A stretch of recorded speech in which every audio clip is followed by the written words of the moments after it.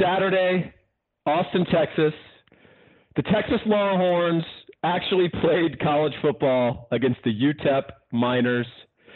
And indecency with a minor was committed. No charges will be filed, Kevin. Oh, man. They're getting the Jeffrey Epstein deal in Florida. I'm referring to minor, M-I-N-E-R, so I'm not sure where you're. Well, yeah, well played. We got that on the text line at 12:30 a.m. Oh, really? I thought I was original on that one. Damn it. Well, I'm still titling the podcast Indecency with a Minor, so deal with it. All right. Well, yeah, because we didn't talk about that, so you did come up with that on your own. Unless you were that texter. We were kind of, wondering. Text at 12:30. Not to degrade your fine audience in any way, but that's not really my wheelhouse of texting a sports radio show at midnight. Oh, well, there's a lot of people that are listening that probably did, so I hope you feel as judgmental as you came off there, Paul. All right, I apologize to any listeners who are doing that. That's not my thing, and you know what? The Hellraisers is a hell of an organization, so I have no problem with you. All right, man. Well, we've seen a lot of openers. We've seen a lot of Texas teams that had a lot of skill position talent, and we just didn't feel like they were ever utilized to that. Especially in a game like this where you should beat someone's brains out and you should look a lot faster and you should be galloping in free space and defensively you should stifle them. You were the first one. You've been saying it for months now. UTEP is an FCS team and they wouldn't be – God knows how they would survive at the top level of that.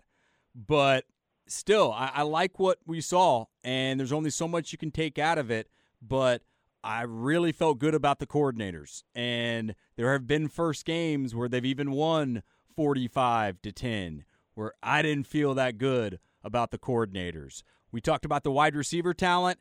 I still think there's going to be tons of that, even with Jordan Whittington out 3 to 4 weeks.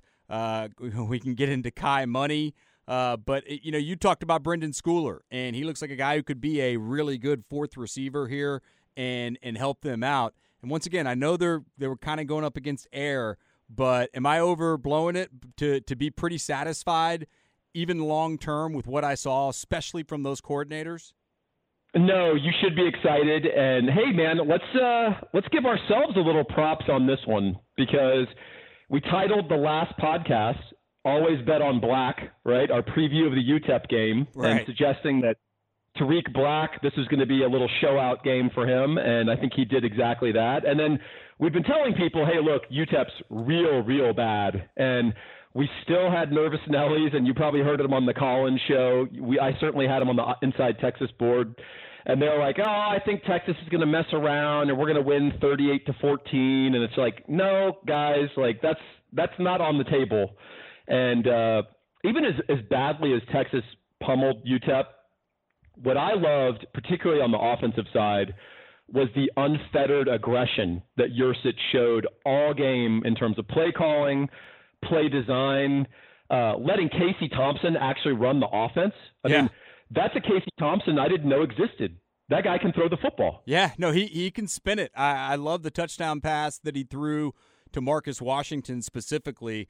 But we talked about it, even on the offsides. I mean, look, it was a nose guard, so the easiest thing to notice is that, and know you have a free play. But the recognition with that play and other stuff seemed to be quicker. Mentally, he's gotten better, and you're right. I didn't realize he can spin it the way he did a couple nights ago.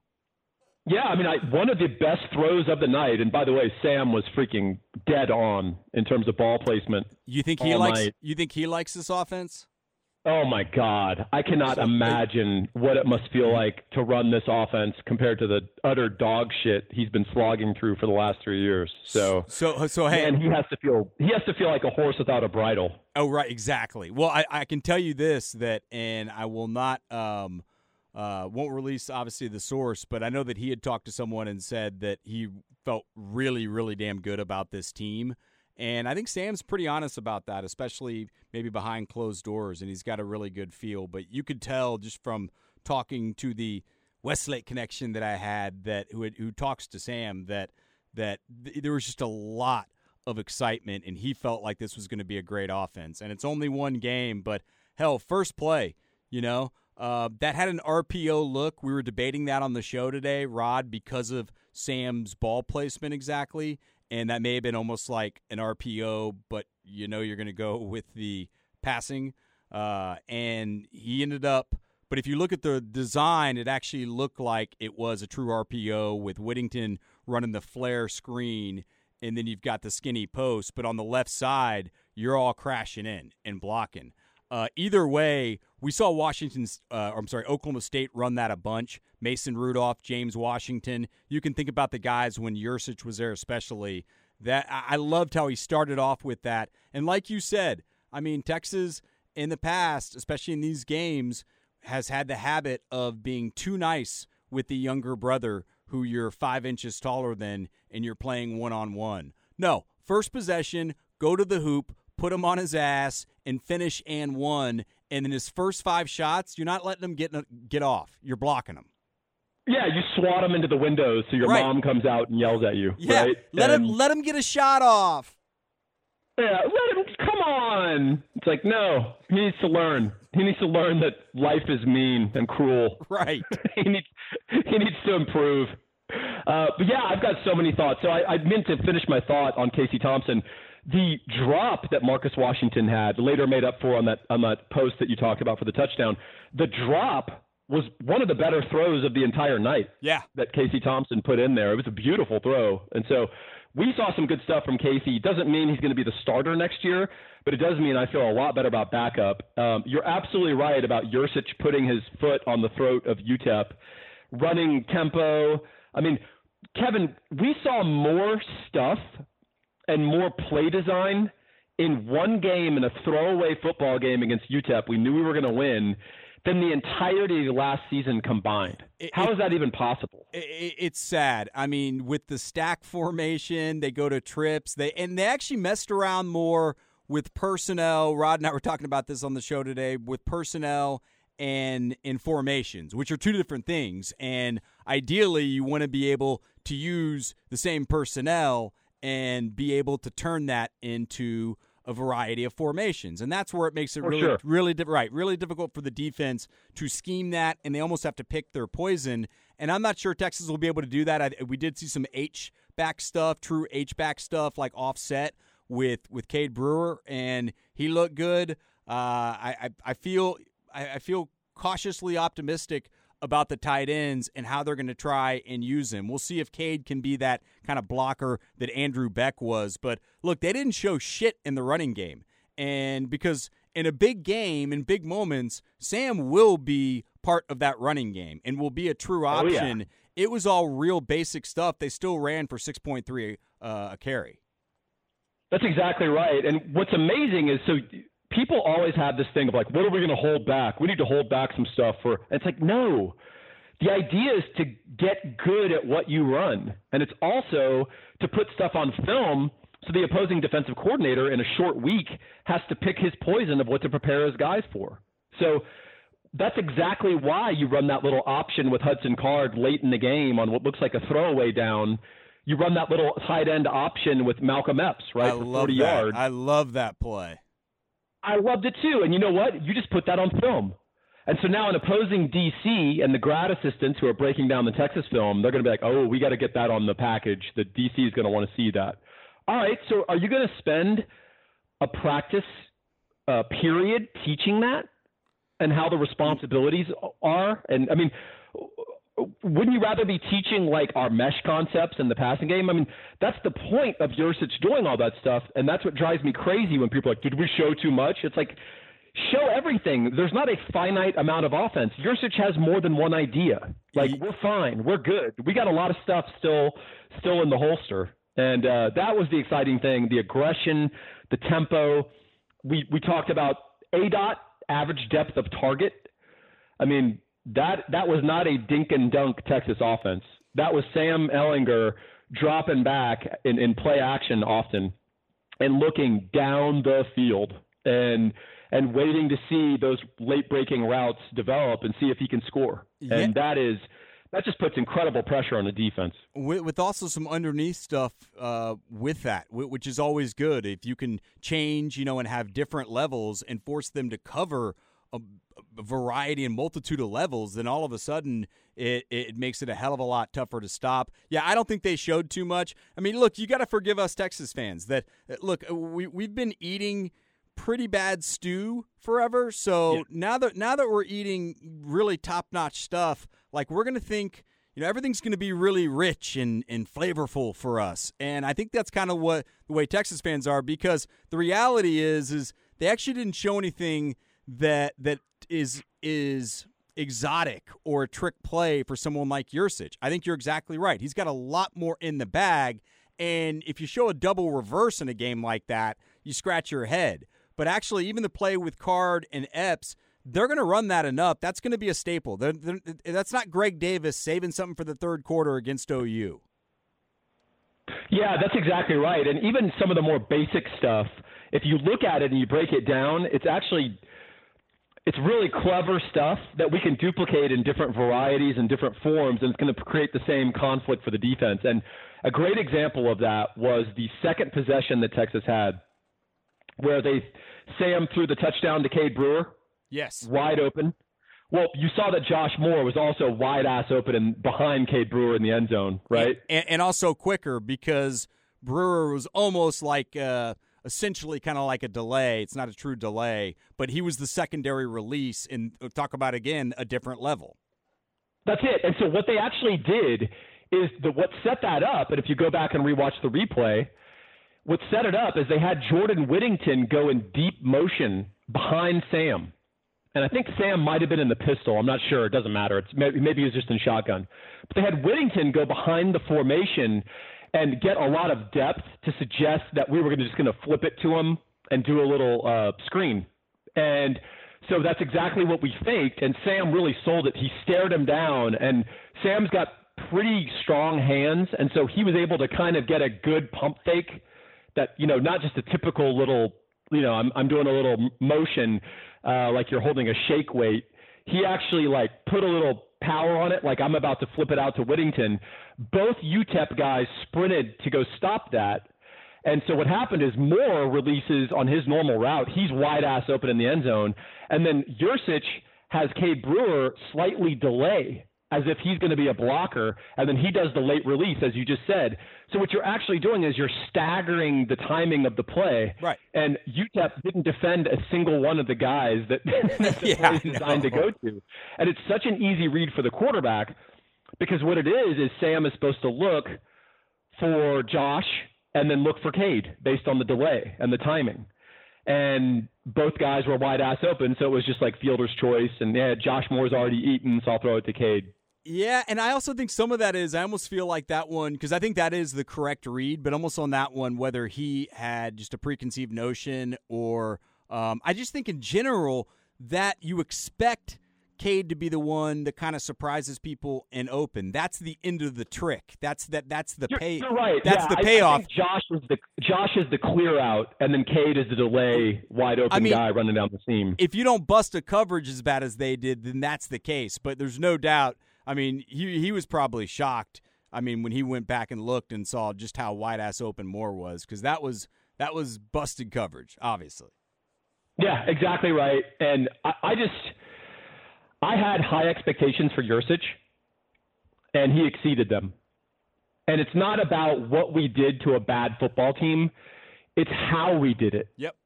And that kind of stuff, the how we did it, is scalable against better defenses. And that's what's exciting to me. Yeah, it is. And I'm not sure how much better the defenses are going to get. Do you see what Houston Baptist did to Tech? I mean, they took that thing to the wire. 35-33, if y'all missed it. Tech won, but I was laughing back and forth with my brother-in-law about it. He's a Tech grad. And, they felt like Wells and the defense was getting better. The Houston Baptist quarterback threw for 567 yards. They fumbled twice and two turnovers inside the Tech 5. Like, they could have won that by 10.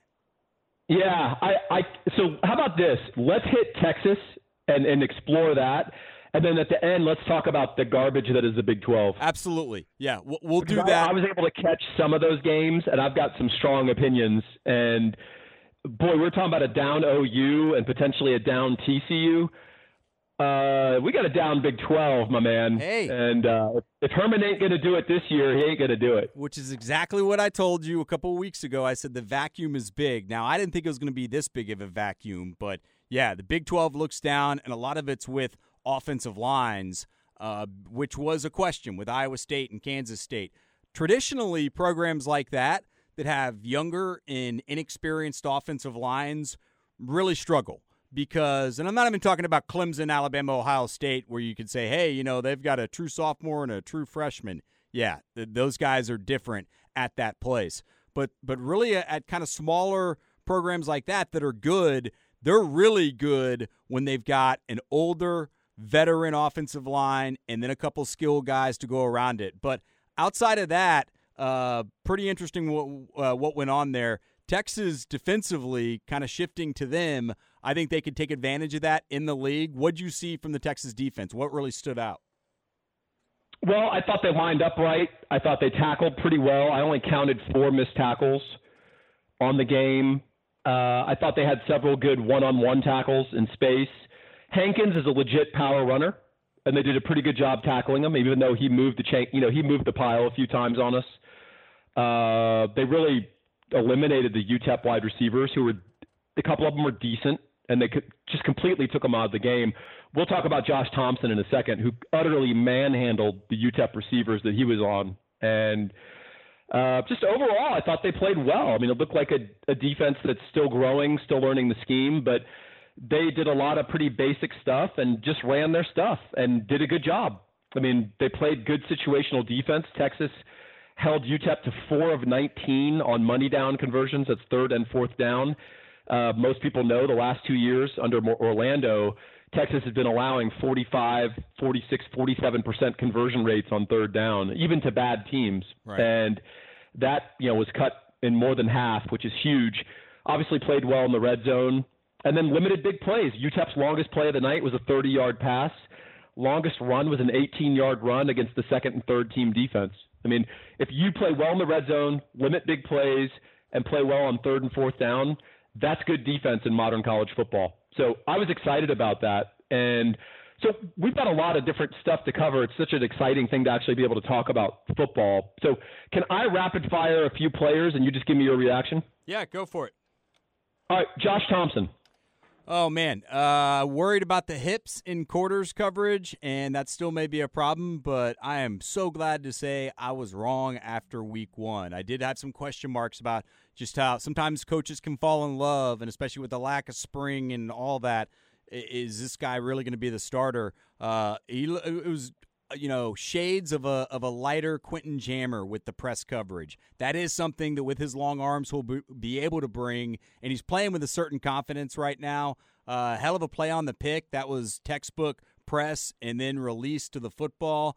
Really, really glad to say that I was wrong after 1 week. But obviously in the Big 12, the kitchen is going to get a lot hotter. I mean, even if the offensive lines aren't great, this is still going to be a passing league and tough for DBs. Yeah, I've heard that called, I think it's called different things, but I've always heard it called, or I've called it press and bail, which is you give a hard shot and then you bail out. Right? Expecting the quarterback to try to make that read and throw it on timing.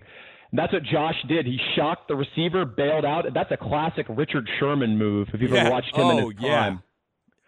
And he played that quarterback like a fiddle. So people just, I think maybe less educated football fans watching that just thought the quarterback threw a shitty pass, but he actually short-circuited that quarterback's read, and he turned what the quarterback thought was going to be a timing route into a non-route for the receiver, and the receiver didn't help out the old quarterback either because the receiver just quit. But, yeah, the other thing that was subtle, I don't know if you saw this, but so obviously Thompson was on the island, right? So he was put out there one-on-one. They told him, you've got help inside, but anything outside, anything deep, that's all you. Right. And so his job is to make sure that he wants to keep the wide receiver when they run a vertical from keeping their line. He wants to push them off their line into the chalk, into the sideline, because that creates a really tiny window for the quarterback, and you basically have to be Aaron Rodgers to hit that more than a third of the time. And that's what he did all game. He kept taking those dudes 5 yards from the line of scrimmage, and 10 yards within their route, he put his hips and his hand on them. He's not going to get a call doing this because of the way he did it.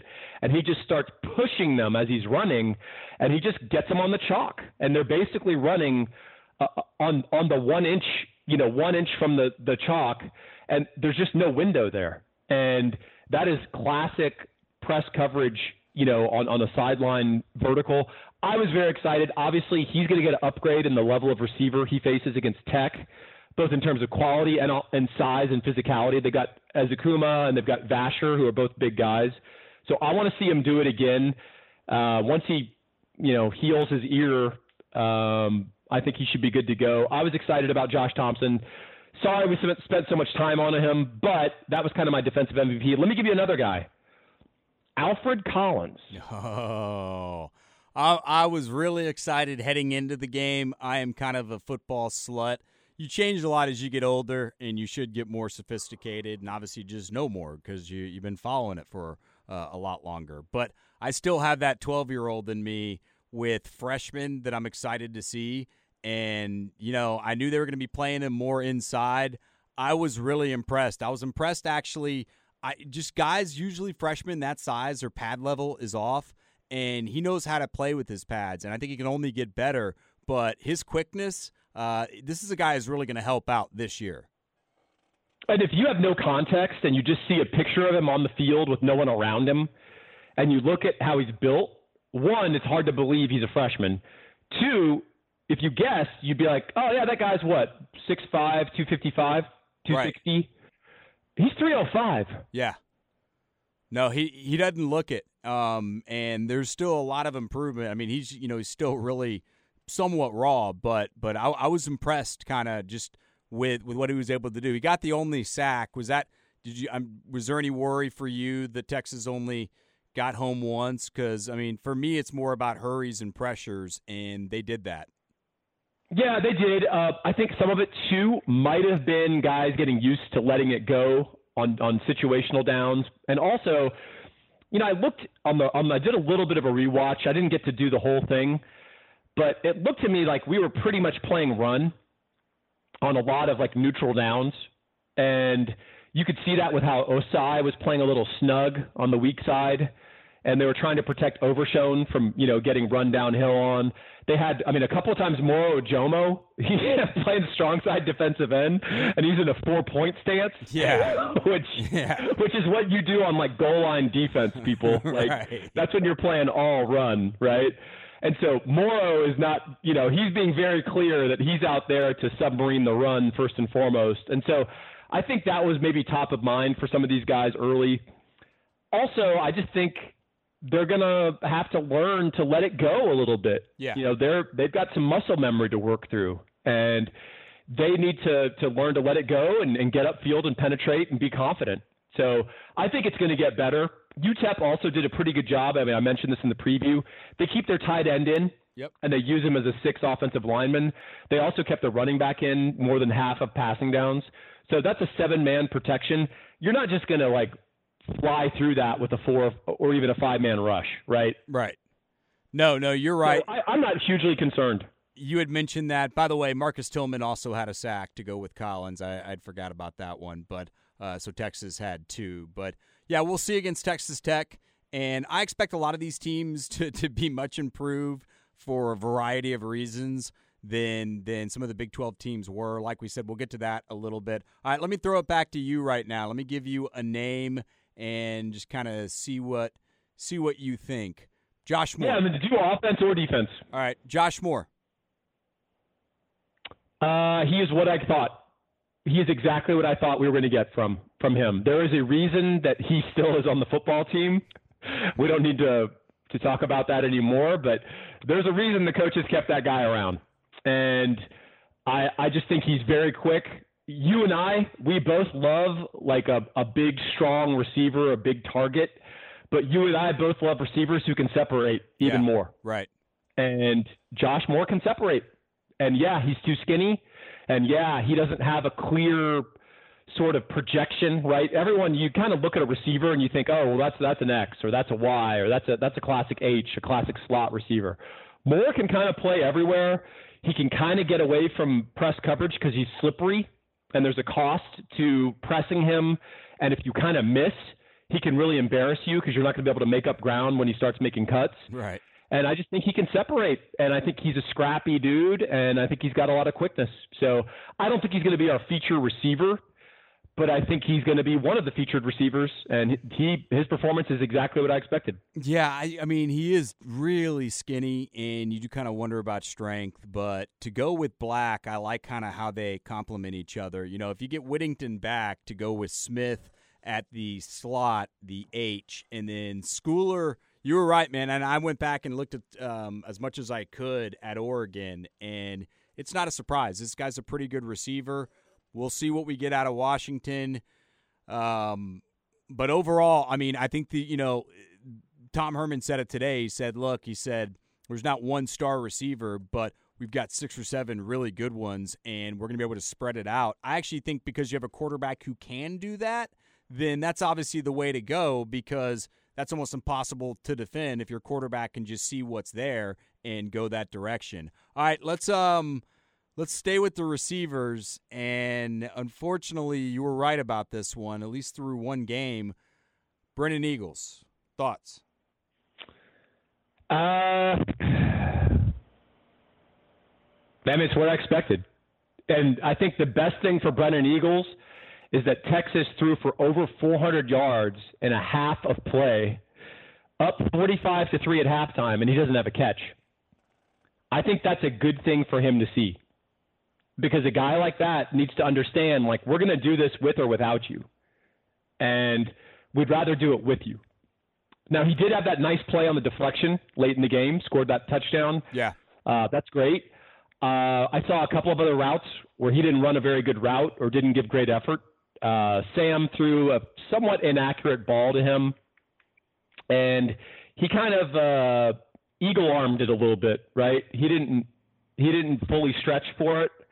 It wasn't an accurate throw, but it's just little things like that it's not good. And when Tariq Black goes out there and shows out, and he's hyper aggressive and he's snatching the ball out of the air, right? Yeah. And he's so excited. He's actually, the turf monster is tackling him, and he's trying to maximize every run, sometimes to even his detriment, right? 2 hands on the ball in the crowd there, Tariq. Right.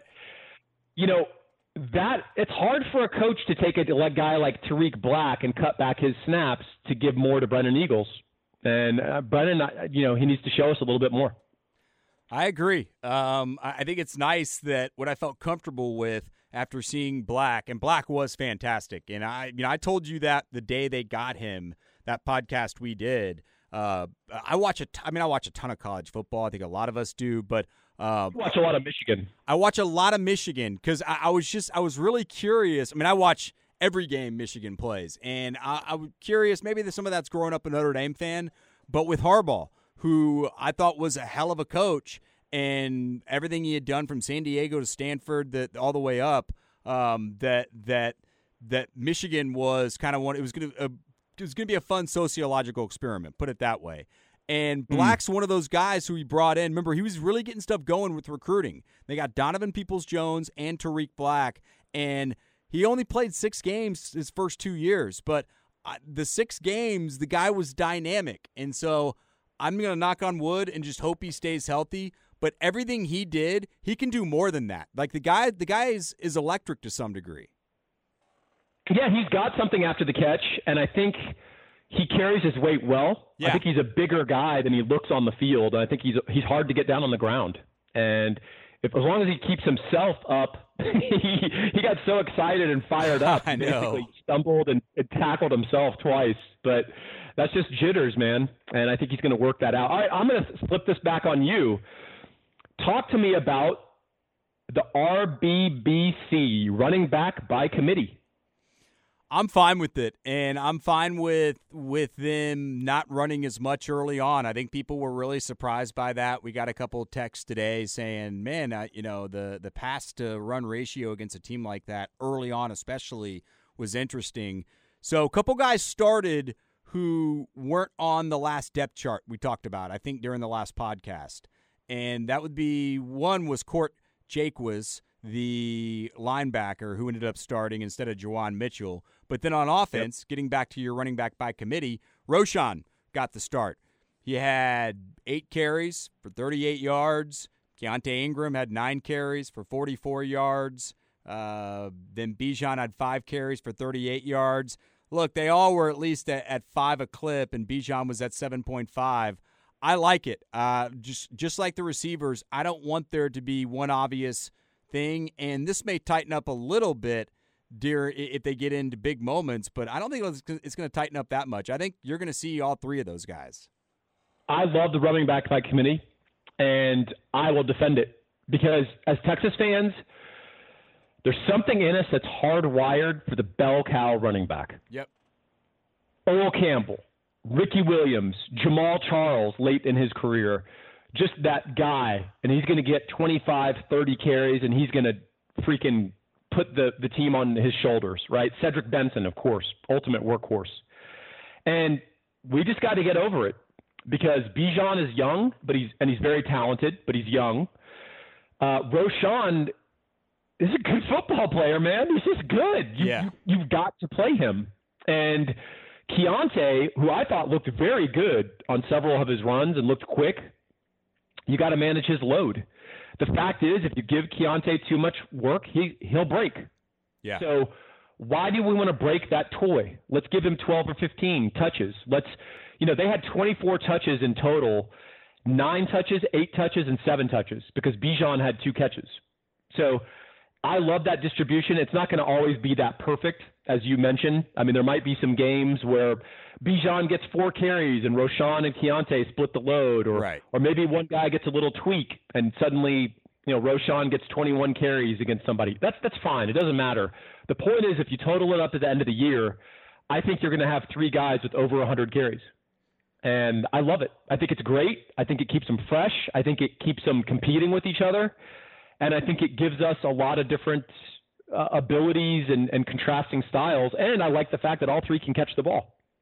Yeah, well, look, the reality is they don't have one guy who should get that many carries. And I agree with pretty much everything you said, but especially with Keontae, I'm fine with that. And he brings something that certainly Roschon doesn't. Roschon kind of separates from the other 2 because he's really is just a hard-nosed, physical, really good runner. And he can do a lot of different things. Bijan is, but he's not going to be a guy who's going to park one, right? Bijan can park one and Keontae can park one, so they all kind of complement each other in some way. So I'm down with it. Hey, think about some of the best, especially modern day backfields Texas has had. It's 2 or 3 guys. I mean, if you want to count Vince, which you should, Jamal Charles, Selvin Young, Ramonce Taylor, you can go back to Priest Holmes, Ricky, and Sean Mitchell. Yep.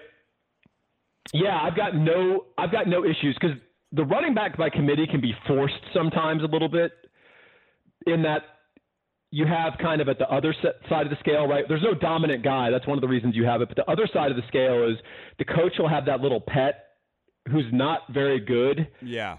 And for whatever reason, they're trying to give this dude snaps.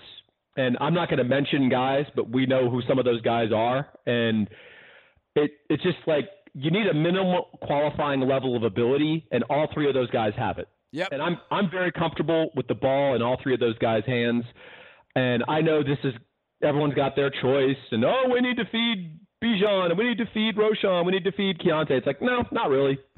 We can feed a hot hand in a particular game, but I like all 3 dudes being involved, and it also spreads your risk. Yeah. All right, you got another name? Yeah, I'm gonna keep this theme. Talk to me about the tight end by committee, the TEBC. We saw 4 tight ends, Kevin. Yeah, we did, and I'm cautiously optimistic with the tight ends. I think that kind of like with the secondary, or at least the cornerbacks, there's still a lot of data that we need to see, and that's obviously the competition's only going to get tougher. But I like what they did with Cade. I mean, they're going to try and use him as that H-back. I saw him throw some pretty good blocks, and I know he's a willing blocker, but can he be, and it's not a shot at Cade. There's not many people that can be that versatile. And look, Andrew Beck did a good job. They'd split him out in 5 wide, and he'd run that little slant. That's pretty much all he ran, and there was just such a lack of attention there. It was almost like Russell Westbrook shooting a 3 in this series. It's like, oh, we're not even going to look at that because you're not going to throw, and occasionally they would, and he ended up being a good receiver. But he wasn't an all-around guy. The George Kittles, the guys that those are few and far between, so I just hope they don't ask him to do too much because I just got a feeling, and we saw a little bit of it, they're going to try and play around with that 11 personnel and then change different formations, and sometimes that'll mean he's going to be the lead blocker when I think he's just a really good receiver, and that's what he should focus on. But you know what? Maybe they'll use the H stuff, and maybe it'll work. We'll see. Yeah, I think you're right, and I think you are correct about some of those things being few and far between. George Kittles are rare for a reason, and if you don't have that complete guy, then try to attack that deficit with a bunch of complementary skill sets. Yeah. And I think one thing that is rare and few and far between that we're very fortunate to offer our listeners is Gabe and his awesome team of mortgage professionals. Gabe is at 832-557-1095. Last podcast, which sounded like I was doing it from an outhouse. I apologize for the sound quality. But one thing I mentioned was that. Hey, and by the way, I did tell you before for people that are asking. I was like, hey, it sounds a little off, but sometimes it's worked that way. Yeah, there's nothing I could do about it, unfortunately. I'm hanging out in the outhouse. That's where I feel comfortable, and that's where I'm going to do my pod. So, right. Well, at least we're in a rare time. Economically, we're in a rare time in terms of interest rates. This is a great time to pay yourself back with a refi of your existing mortgage. But, Paul, you say, I just did a refi. I've got a sizzling 3.75 rate on my 30-year. Yep, and you can do better. The fact is, if you've got a 3.5% interest rate or better, or I should say, or worse, on your 30-year mortgage, you should refi. And that's not my opinion because Gabe is telling us that. That's what the numbers tell us. And the reason is, if you have a $300,000 mortgage, Gabe can save you over $100 a month on your payment with a refi. That's a savings of over $1,200 a year. You're going to save over about, $37,000 over the life of your loan. That sounds pretty cool. If you happen to have a 4% interest rate, which is still screamingly low historically, you absolutely need to pick up the phone and call Gabe at 832-557-1095 because at 4%, he can save you almost $200 a month on your mortgage payment. He's going to save you over $2,250 a year, and that's going to be $67,000 over the lifetime of your loan. Even if you just refied, you should refi again. And just run the numbers, call Gabe, he'll show it to you. He has creative solutions so you don't have to take money out of your pocket or put a bunch of money down or anything like that. 832-557-1095. And of course, if you're buying a new house, Gabe is going to beat any of your best offers.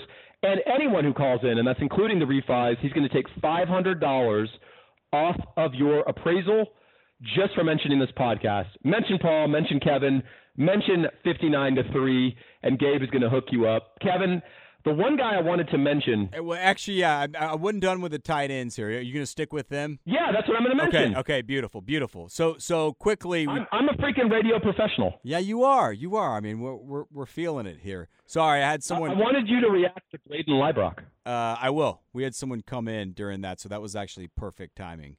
Good. Need to get a lock on Braden Liebrock. Yeah, so Liebrock, 2 catches, 11 yards, and I like him physically, just the way he looks. You know, I'm actually a secret fan, not secret, I think I've talked about it, of Jared Wiley. Like, I think Wiley with his feet, there was just something about him last year in limited time that I thought I would love to see an OC get a hold of this guy. He's a really good athlete, too. And then who else? Then Malcolm Epps, who obviously had to play with Hudson Card. It was good to see that. We talked about that earlier. I'm cautiously optimistic that there's some depth. Yeah, there's definitely some depth. The thing I liked about Braden Liebrock that I really didn't notice until the rewatch, he was the best blocker of all the tight ends in space. Yeah, so when he was split out, and it's one of these skills that guys have, and it's not necessarily just about your physicality, it's about your footwork. And there's some guys that are really good at hunting smalls, hunting defensive backs. And some of the bigger tight ends, they don't have the agility to really get those guys in space, right? They get matadored, they get olayed. Braden Liebrock, UTEP's defensive backs kept trying to sort of do that with him, treating him like he's a tight end, and he would get contact with him and plant him. And that was really interesting for me to see. I think that's something the coaches are going to notice.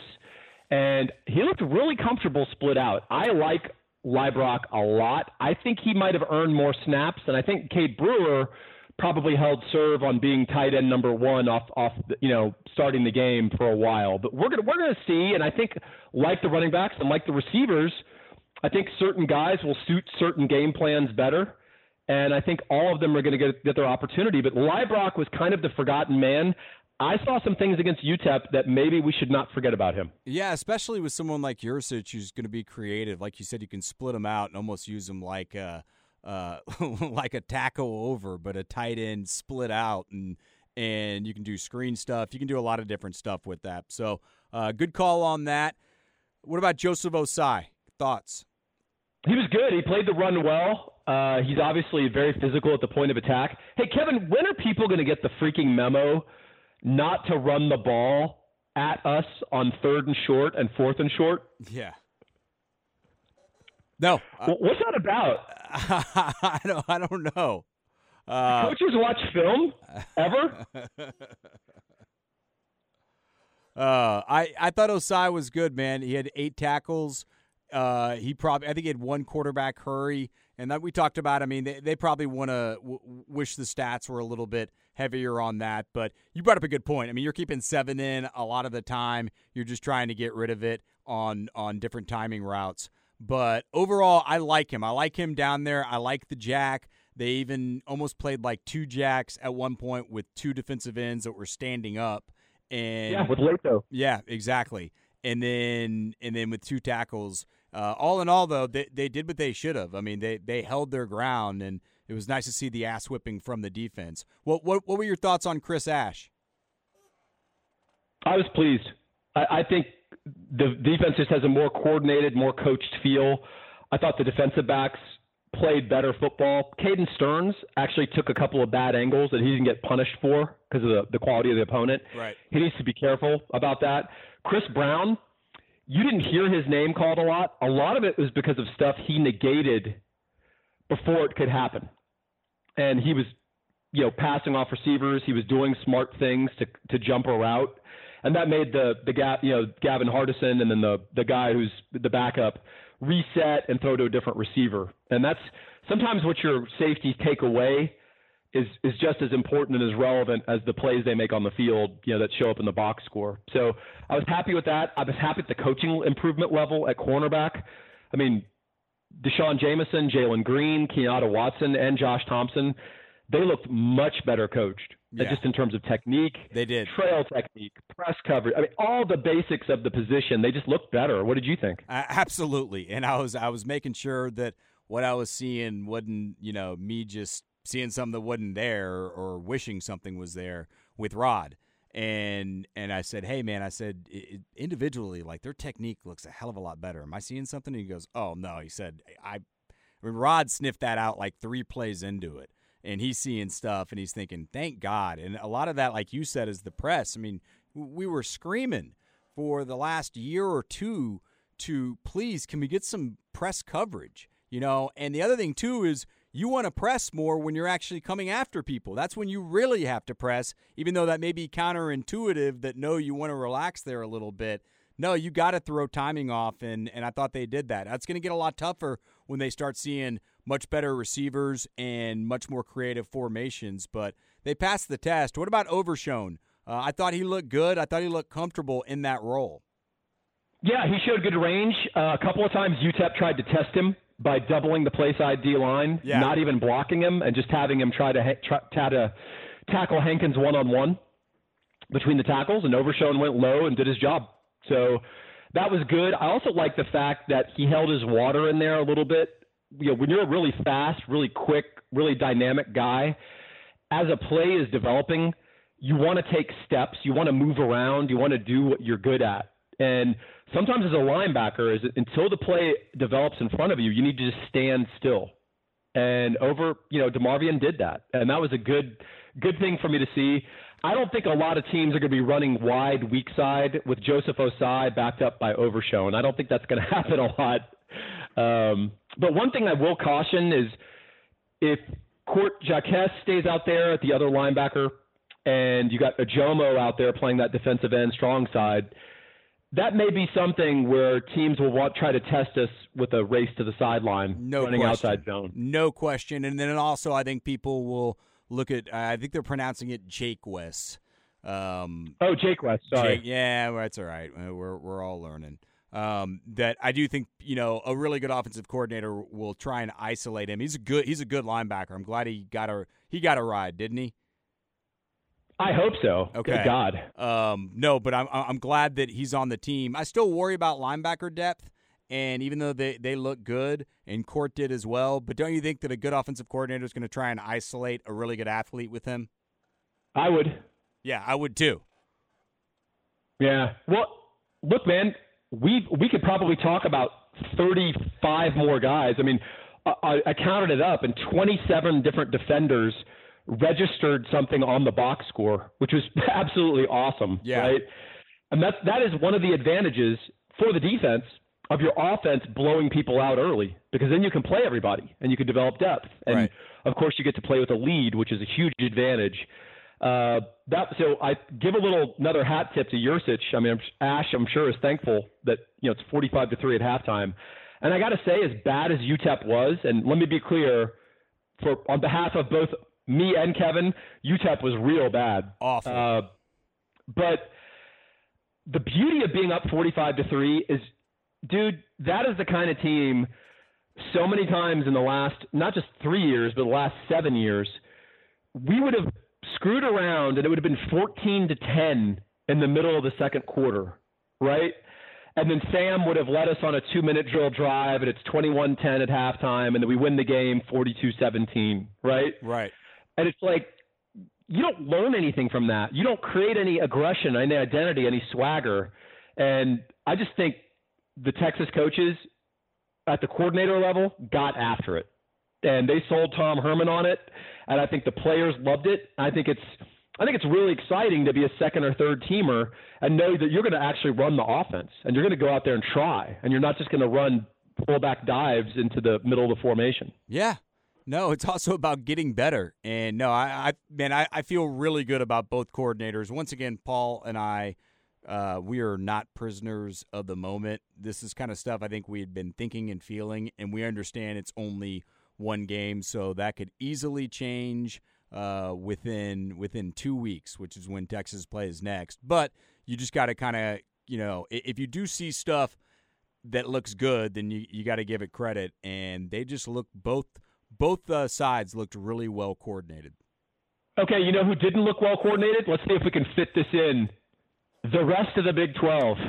Holy cow. God, dude. So you hit Houston Baptist and Texas Tech a little bit. I don't have anything to add. Well, I've got one more thing to add to that. I was stunned by that result. Yeah, I've got one more thing to add to that, and that is, do you know so UTEP is coming off of, they were 0-12 3 years ago, then Demo got the job. They went 1-11 his first year. Last year, his second year, they went 1-11. Do you know who that one was against?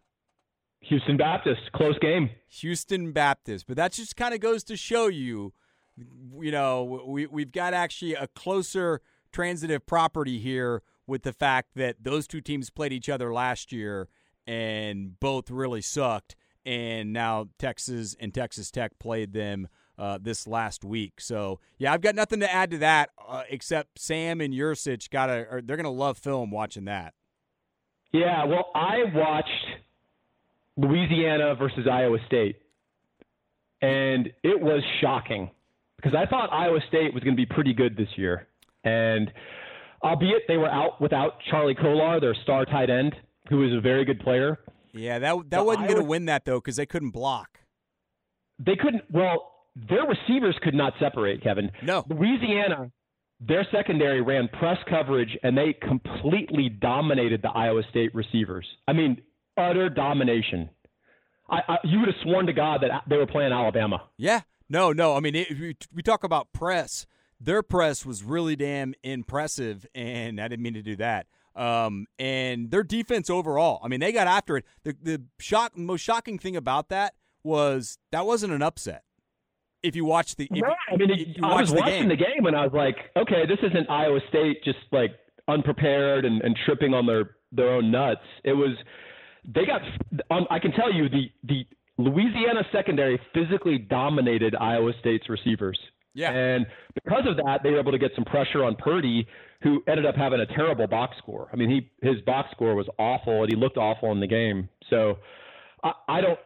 And Iowa State's defense played pretty well. They gave up one big kill shot touchdown pass, but I mean, two of those scores were on returns. Paul? Yeah, can you hear me? Yeah, two of those scores were on returns. Oh, yes, I saw one of them. I didn't see the other return. Yeah. So the Iowa State defense probably didn't feel it as much. And look, I mean, Breece Hall was able to get 103 yards, but you're right. The lack of separation with the press, and they were able to get some pressure. 31-14, that's crazy. Wow. Yeah, well, another crazy one. This might have even been worse. Arkansas State traveled to Kansas State. I didn't find out this out until after the game. They were out 8 starters. Yeah, I know. And they still whipped Kansas State. What the hell? Well, and so this was more like their offense. They got after him. What the hell is Kansas State just did not look good at all, obviously, even though they scored 31 points. I mean, they had actually the kid from around this area, Deuce Vaughn, looks like he's going to be he looks like Sproles. He's that small. He looks like he's going to be a pretty good young back. But I'll get back to offensive line. That you've got young, inexperienced offensive lines at schools like that. Those were my worries about both programs, and they're only added to it after kind of what they played or how they played this last weekend. But Arkansas State flat out beat them. I mean, you had the 2 returns, but physically they matched up, and that receiver they have is an absolute beast. The guy who's one-handed stuff. Who is that? Is that Jonathan Adams? Jonathan Adams? Yeah. He scored 3 touchdowns. So here's a nutty thing. They had 4 different players throw passes. Yeah. And I think one of them was a running back or a receiver. I'm not sure. Yeah, one of them was a receiver.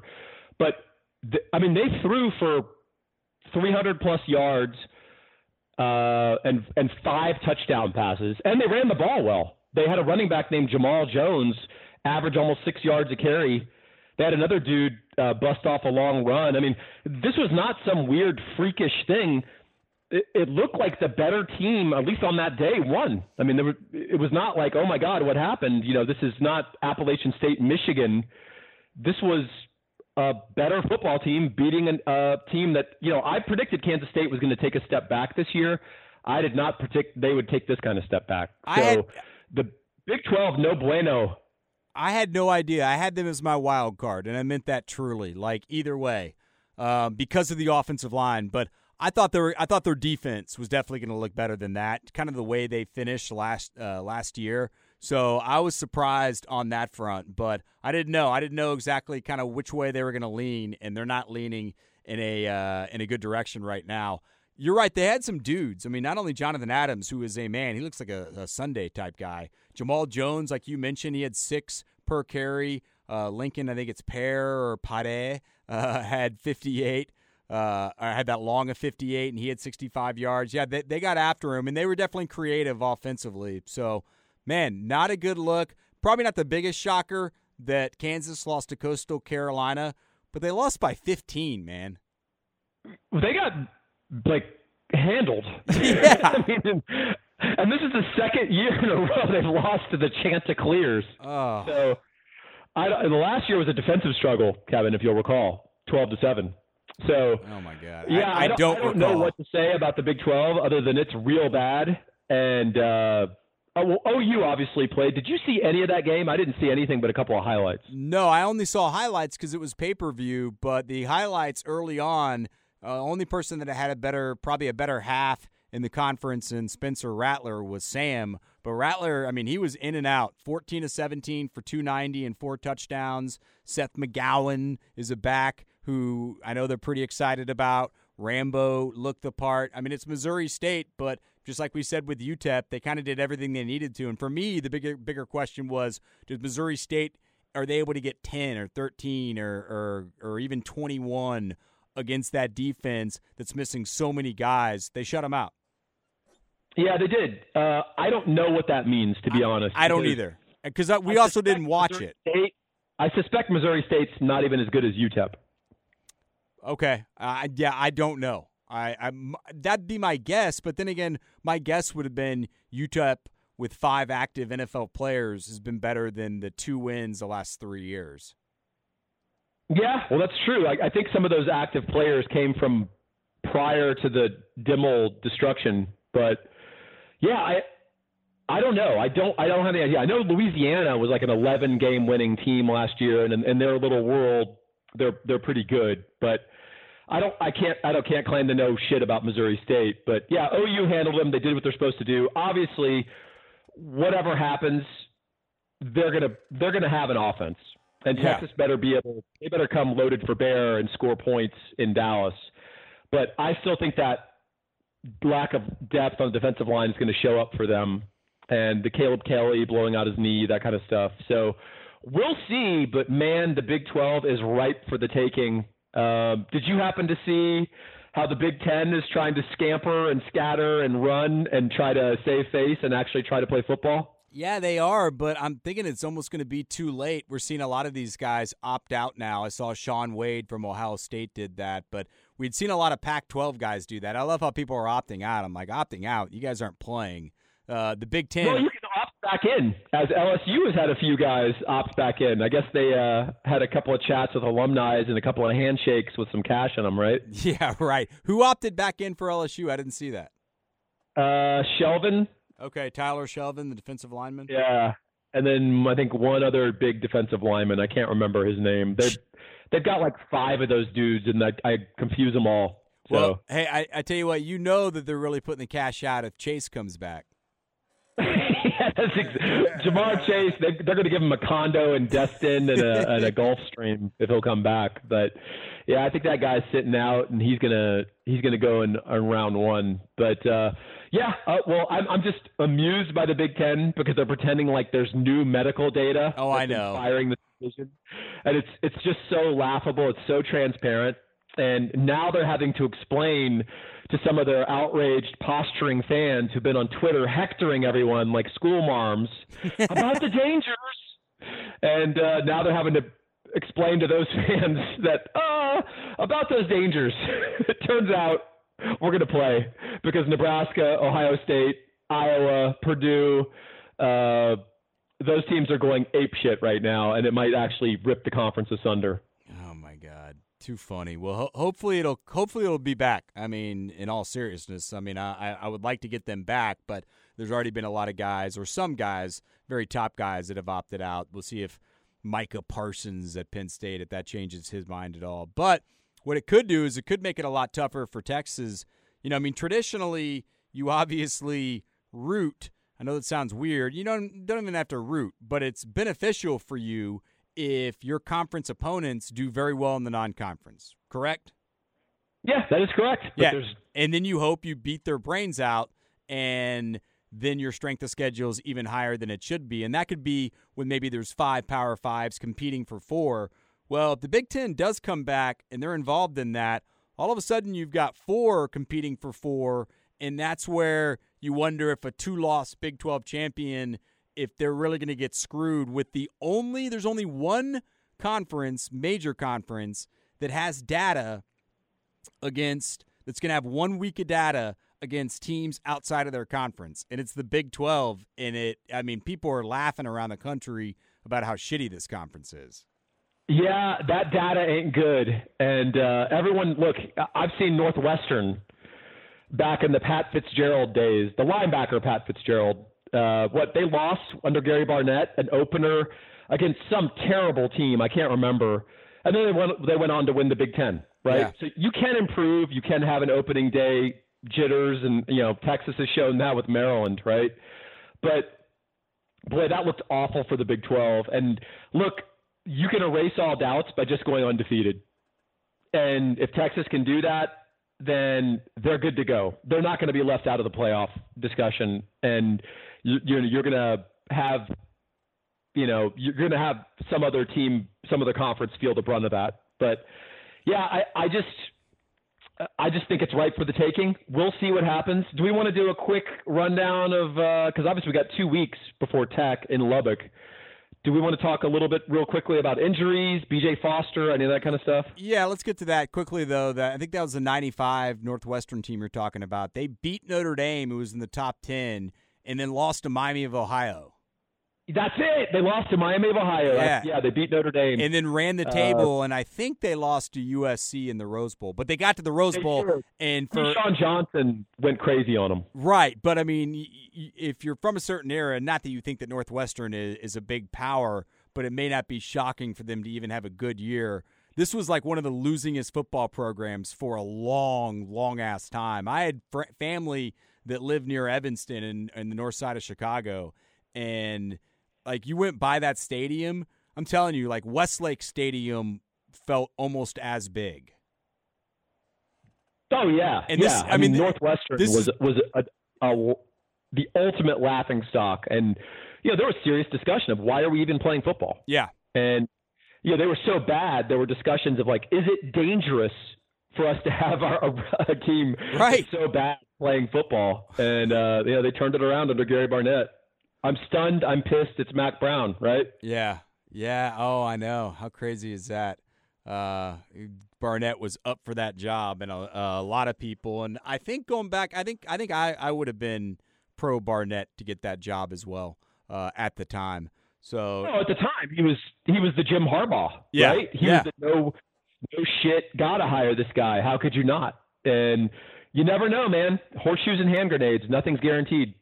Yeah, would have been interesting to see how that would have played out. Not as interesting as if they would have hired Jimmy Johnson about 10 years before, but that would have been sweet. We can save we can save that for another podcast. Here's a guy who plays like he could have been on one of those Jimmy Johnson teams. That's BJ Foster, getting more talk about his off the field. Look, we had said Foster is going to be a backup, and I think you thought that Foster was probably going to, back up a lot of different positions. And that made sense to me. I saw Montrell Estelle get in there. I saw some guys get in that I was a little surprised that I hadn't seen him yet. Apparently he was surprised and definitely not happy about it because he quit the team. Now, I saw Anwar reported, I guess, Sunday that he was already lifting weights again. And then at that point, I guess he's just back. Tom Herman talked about it a little bit today. Your thoughts on that, just to kind of set the scene for people that don't know?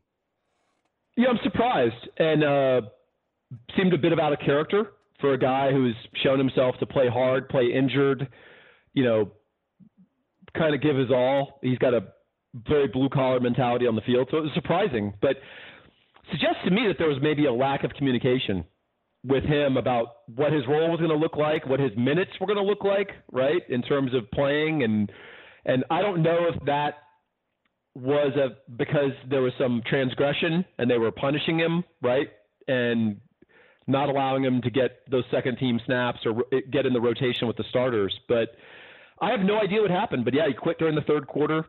Obviously was apologetic and returned right away. It was kind of an impulsive thing. I'm not going to sit in judgment of it. Obviously, that's not a good thing to do, and it's certainly not a good thing to do during a football game. But it's just a different generation, man. It's a lot more impulsive, and it's a social media sort of generation, and there's just a sort of, you don't sublimate anything, right? You don't hold anything in, right? And it's hard for me to relate to those guys because I come from the ultimate hold it in sort of background and upbringing.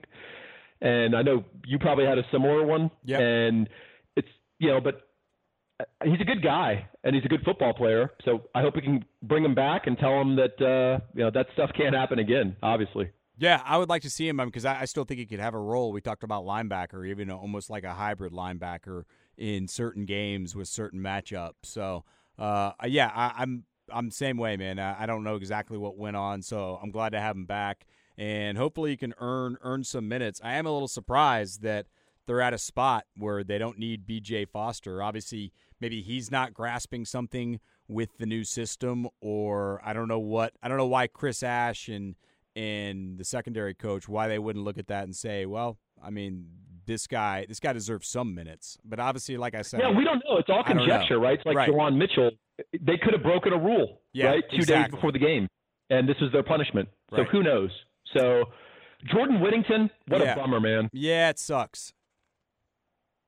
We talked about this. We knew this was going to happen. I mean, yeah, is he wound too tight? Rod was kind of talking about that today. You know, he's got his weightlifting brother, and I mean, he definitely looks the part. But I don't know. I mean, to talk about conjecture, I mean, who knows? But right now, unfortunately, the label for him would be a lot like it was for Jordan Shipley early on.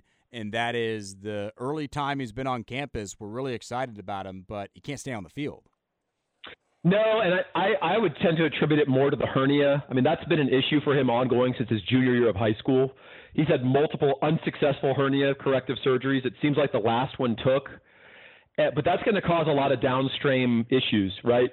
So your body's a system, right? It's why it's the stupidity of like a bodybuilding workout for football players. Like, today we're going to do arms, we're going to do biceps, right?